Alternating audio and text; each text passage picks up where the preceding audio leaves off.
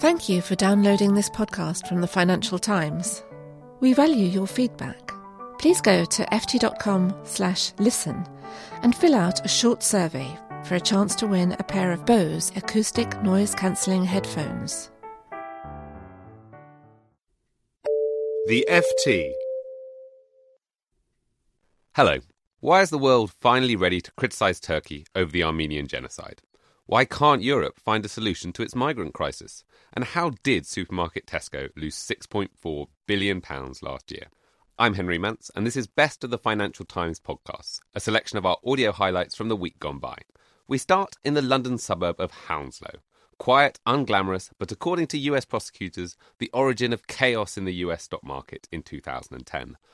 A flash crash lasting just 5 minutes meant that shares in some of the US best-known companies traded at 1 cent. American prosecutors this week called for the extradition of Navinder Singh Sarao, a sole trader working from his home in Hounslow who is fighting their request. In his short view video, the FT's James McIntosh argued that the case for the prosecution faces plenty of unanswered questions.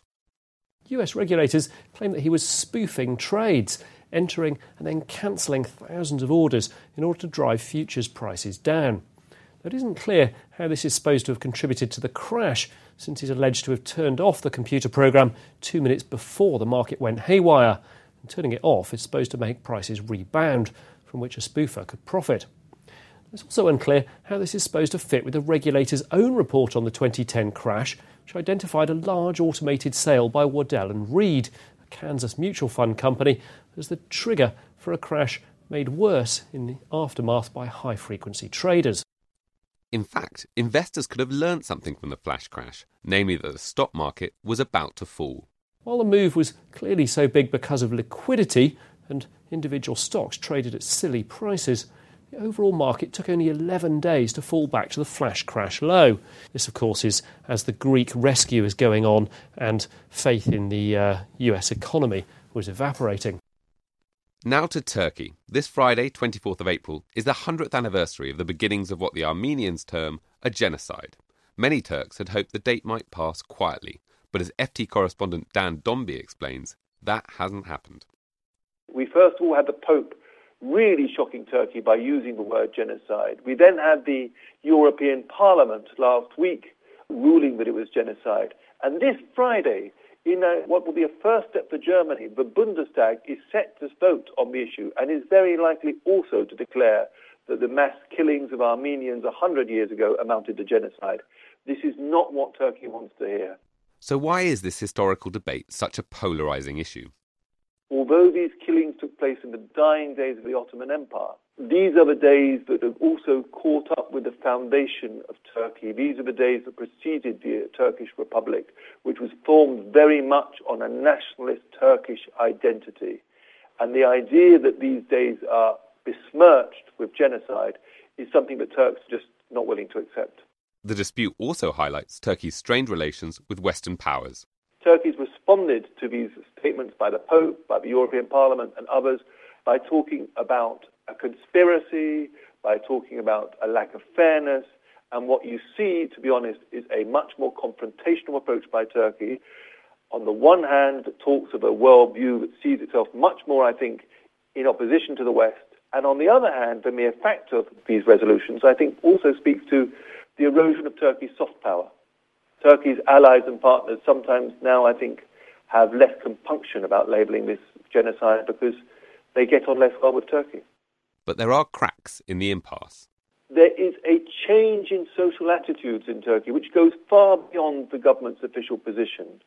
People, I think, have really learned from a couple of things. There's been an explosion of scholarship. So many people now argue that it is now proven beyond doubt that there was a genocide due to their work on the Turkish archives. And people are much more content to be living in a multi-ethnic society. This isn't talking about all Turks, but I think there's a very fundamental social change in Turkey, which may be much more important than the use of the G word by Turkey's critics. Talking of which, Europe is facing a humanitarian crisis, with hundreds of migrants dying en route from North Africa last weekend. The EU has refused to fund an Italian search and rescue mission, Mare Nostrum. FT Brussels chief Peter Spiegel looked at why the continent's leaders have struggled to come up with a response. Part of it is obviously money, although the euros involved are incredibly small by EU standards. We're talking about 9 million euros a month. But more importantly, there is a school of thought in many northern European countries in particular that this is a magnet. If you start putting, naval ships or Coast Guard cutters out into the Med to pick up boats, you're going to see more boats.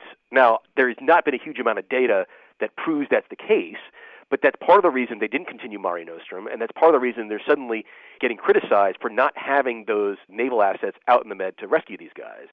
Ending the root causes of migration is even trickier. These are protracted civil wars that are forcing people to go northward into the Med. We're not about to solve the Libyan crisis overnight to prevent migrants from coming. But there's talk about stepping that up, working with the countries that are actually not failed states and making sure that they are working on controlling their own borders. But there's also discussion about being a bit more, shall we say, military in this. There's a lot of talk about the operations that went on along the coast of Somalia to counter piracy, which included sort of special forces guys showing up and blowing up ships and even fuel dumps of the pirates. Can they do something similar off the coast of Libya here? Back in the UK, two formerly high-flying businesses reported massive losses this week. Wonga, the payday lender, whose average interest rate worked out at nearly 6,000% a year, lost £35 million. Tesco, the country's biggest supermarket, lost £6.4 billion. The FT's Robert Armstrong asked Rochelle Toplensky, how did Tesco lose so much money? Well, it's primarily made up of write-offs to their properties, so to their big stores, which is what everybody was kind of expecting. It's a lot bigger number than what people were expecting. So that's about $4 billion to existing stores.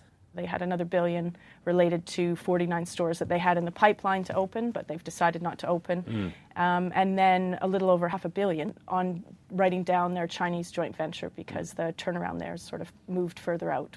Really. I wonder, though, that if by taking this massive write-down, they're in some sense signaling that they can see the bottom. Do you think that's true? They've actually clearly said it isn't true. So they've guided to say don't expect a profit improvement next year. So they're not calling for this to be the inflection point. It's not the bottom just yet. So big write-down has happened, but the mystery of Tesco's recovery continues. Still ongoing. What about Wonga? Regulators have clamped down on its ability to lend to many customers. On the FT's Money podcast, Jonathan Ely and Emma Dunkley discussed where the controversial payday lender goes now. They've realised they can't focus solely on this one product at one price. In fact, they've undertaken a massive project to assess their customer base and determine what sort of products are more suitable for them. So this is going to be a big focus in terms of knowing their customer and what's best for them. So they're going to launch, according to sources familiar with the situation, a new range of products that are sort of longer term and therefore more suitable for some of these borrowers who in fact would use a short-term loan but then take out another one immediately afterwards. So they're going to broaden the range in that sense, and they're also going to launch products that can help repair borrowers' credit history. So those are less creditworthy, are able to sort of go back into mainstream banking in that regard. Some of Wonga's rivals are doing even worse, Emma Dunkley said. It's expected that only half of the industry has applied for authorisation. The rest have probably admitted that they won't pass and there's no point continuing in this less profitable environment. So we have to wait and see now over the next few months how many have gone for the authorisation process. But it's expected that only a few payday lenders will remain. Luckily at the FT, we keep all of our money under a mattress. That's it for today. You can find links to all of the shows featured in the programme at ft.com/audio, and our videos are online at ft.com/video. And please keep giving us your feedback on this and other FT podcasts at ft.com/listen. We'll be back next Friday. Thanks for listening. For more downloads, go to ft.com/podcasts. Small details are big surfaces. Tight corners or odd shapes. Flat, rounded, textured, or tall. Whatever your next project, there's a spray paint pattern that's just right.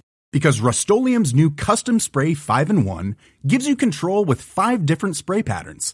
So you can tackle nooks, crannies, edges, and curves without worrying about drips, runs, uneven coverage, or anything else. Custom Spray 5-in-1.